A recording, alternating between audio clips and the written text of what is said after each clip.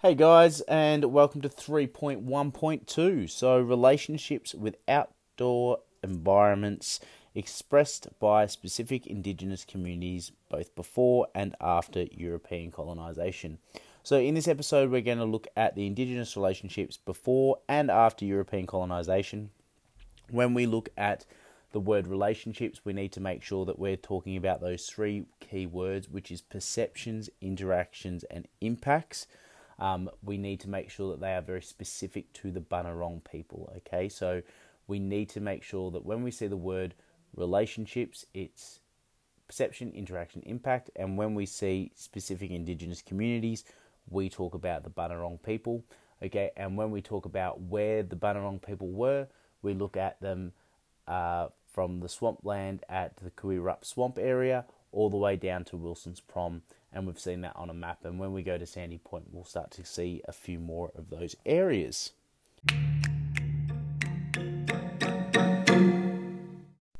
Alright guys, let's get started. So the first dot point we're looking at from 3.1.2 is the Indigenous relationships before European colonisation.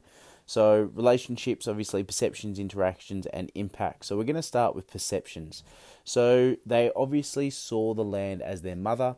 It was something that if they looked after the land looked after them. They had a spiritual connection with the land. Okay, the land was perceived in terms of worship. So they would worship the land. They saw that as their church in a way. Okay, they had this. They related to the land. They saw it as something that they were a part of. They didn't have a gap between them and the land. They thought they were a part of it, just like any other animal. They had extremely sacred sites, and that's something like Wilson's Prom. Mount Oberon down there is very sacred, and once again, it's about the land being sacred. It wasn't something they built. It was about what was around them, okay? And they very much lived their life one with the land. As I said, they're part of the land. They're equal to it. But overall, the perception, for the most part, guys, you will end up writing they saw the land as their mother, okay? As they thought they were the protector of the land, and the land would protect them. They were part of the land or equal to the land. As long as you've got that, that's the main part, what you need to be able to write down for perceptions. Now, when we talk about interactions, we need to make sure we're specific, okay? It needs to be specific to the Bunurong people. So we need to talk about where they did things and what they did in certain areas. So we've spoken a little bit about it, but in the summer months, they would go down and they would hunt the black swamp wallaby, the Cape Barren geese, shellfish, all of those things at Phillip Island. Now, if you get an exam question or a SAT question, you need to be able to state that as an interaction, okay? We've spoken about them having a semi-nomadic lifestyle, so you can't just write semi-nomadic lifestyle. You need to be able to say they lived a semi-nomadic lifestyle from Kuirup Swamp in the wintertime and Cranbourne in the wintertime, where it was a little bit more protected, and then in the summer months they'd go down to the cooler areas such as Sandy Point, Wilson's Prom, Phillip Island, Point Leo, any of those places where, and it shows that you have an understanding of where they actually moved to from one area to another. They built bark canoes down at Phillip Island, okay? They would use trees and different plants to make utensils to go harvesting for some things like shellfish. Remember how we talked about how they would hunt the shellfish and then, they'd gather the shellfish and then they would leave the shell middens, and that was that impact side of it, and we'll lead on to that in a moment.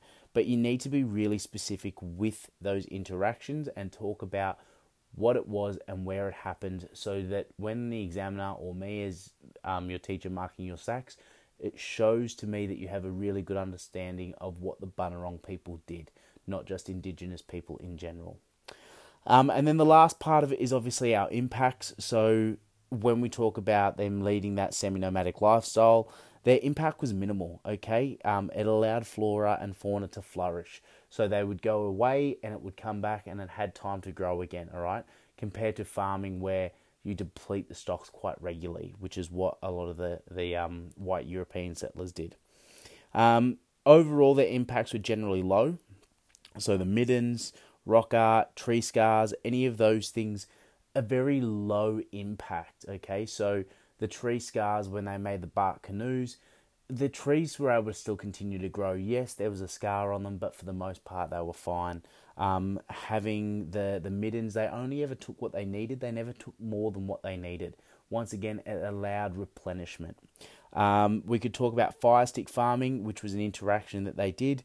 And then the impact was that, yes, there would have been some impact. It would have altered the landscape slightly, but it was actually really good for the environment as well, because remember, it replenished and rejuvenated the soil, and it would decompose dry wood and logs and those sorts of things quicker than what normal decay would, okay, which allowed for more nutrients in the environment, which allowed trees to spring, or plants to spring new growth quite quickly and regularly. Overall, guys, that's pretty much what you need to know for that. You need to know perceptions, interactions, and impacts, okay? You need to make sure that you explain each of them very carefully. You need to make sure that you're specific with it, because often in the exam questions and SAT questions, people aren't specific enough. It might be worth 5 or 6 marks. Most people will get 3 marks, but they don't get those full marks because they've not shown the examiner exactly what they needed to see, and that's the specific nature of what the Bunurong people do. Okay, and so that is before European colonisation.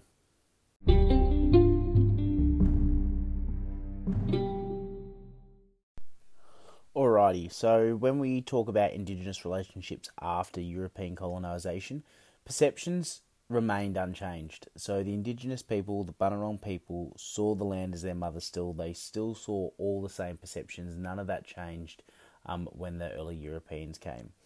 It sort of came about more with their interactions. So the specific interactions for the Bunurong people, things like fire stick farming, they were deterred from doing that. The Westerners or the early Europeans came across and they really discouraged that.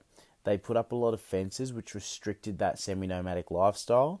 And then the early settlers to Western Port Bay introduced sheep and cattle, which the Bunurong hunted, and that led to some big issues as well. Okay, so look, for the most part, the Indigenous people, the Bunurong people, wanted to continue doing what they had been doing, but the early Europeans changed that for them by either deterring them from doing it, by putting up fences, to making it that little bit harder for them.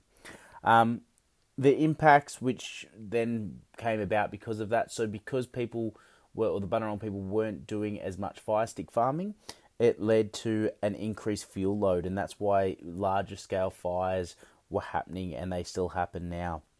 There was greater destruction of the land due to those out of control fires. Flora and fauna were no longer able to flourish because the Bunurong people sort of didn't get to live the same nomadic lifestyle as they once did. Okay, and then the Bunurong were once again restricted in their movements, which therefore exhausted some of the animals and plants that were in those areas. So shell middens would have become bigger because they couldn't leave those areas, or it was harder for them to travel. For the most part, as I said, look, in the exam and in SACs, a lot of the time the question is normally about the before European colonisation. That's normally where you'll see a bigger mark question. It might be worth 5 or 6 marks. Whereas anything with the after European colonisation, I haven't seen too much more than 2 or 3 marks normally. Okay, so it's not something that they focus on nearly as much. But you need to be prepared for it. You need to be aware that they can ask you that. But otherwise, guys, you really need to, as I said, know the perception, interaction, and impact for the Bunurong people there. Alright, so this is one last little dot point that comes under 3.1.2. In the past, I've only ever seen one exam question on this, and it was only worth 3 marks, but it wouldn't surprise me to see it at the end of this year or potentially next. The reason for this is that they're starting to talk about, it says after European colonisation, so they can still talk about contemporary Indigenous relationships. So that is talking about the now, okay? So contemporary is in the last 20 years. The perception, it's still a strong link for the Bunurong people and for Indigenous people as a whole. they still see Australia. They talk about their country, which is they're talking about their land. They still see the land as their mother. They still have that continue to want to care for the environment and want to protect the environment. So the perception is still very similar. The interactions not so much, but they still try to do a lot in sustainable manners. Okay, so a lot of Indigenous people are now working with governments to help teach Westerners how to fire stick farm or how to use fire in national parks to reduce fuel loads. Indigenous people continue to push for more sustainable use of the environment, and they don't necessarily get to, obviously, they don't live that nomadic lifestyle the way they once did. The Bunurong people, there is still some cultural sites out there for them, okay, but more and more are still continue to being destroyed or disturbed on a daily basis because people aren't actually aware of the environment and what it actually represents to the Bunurong people.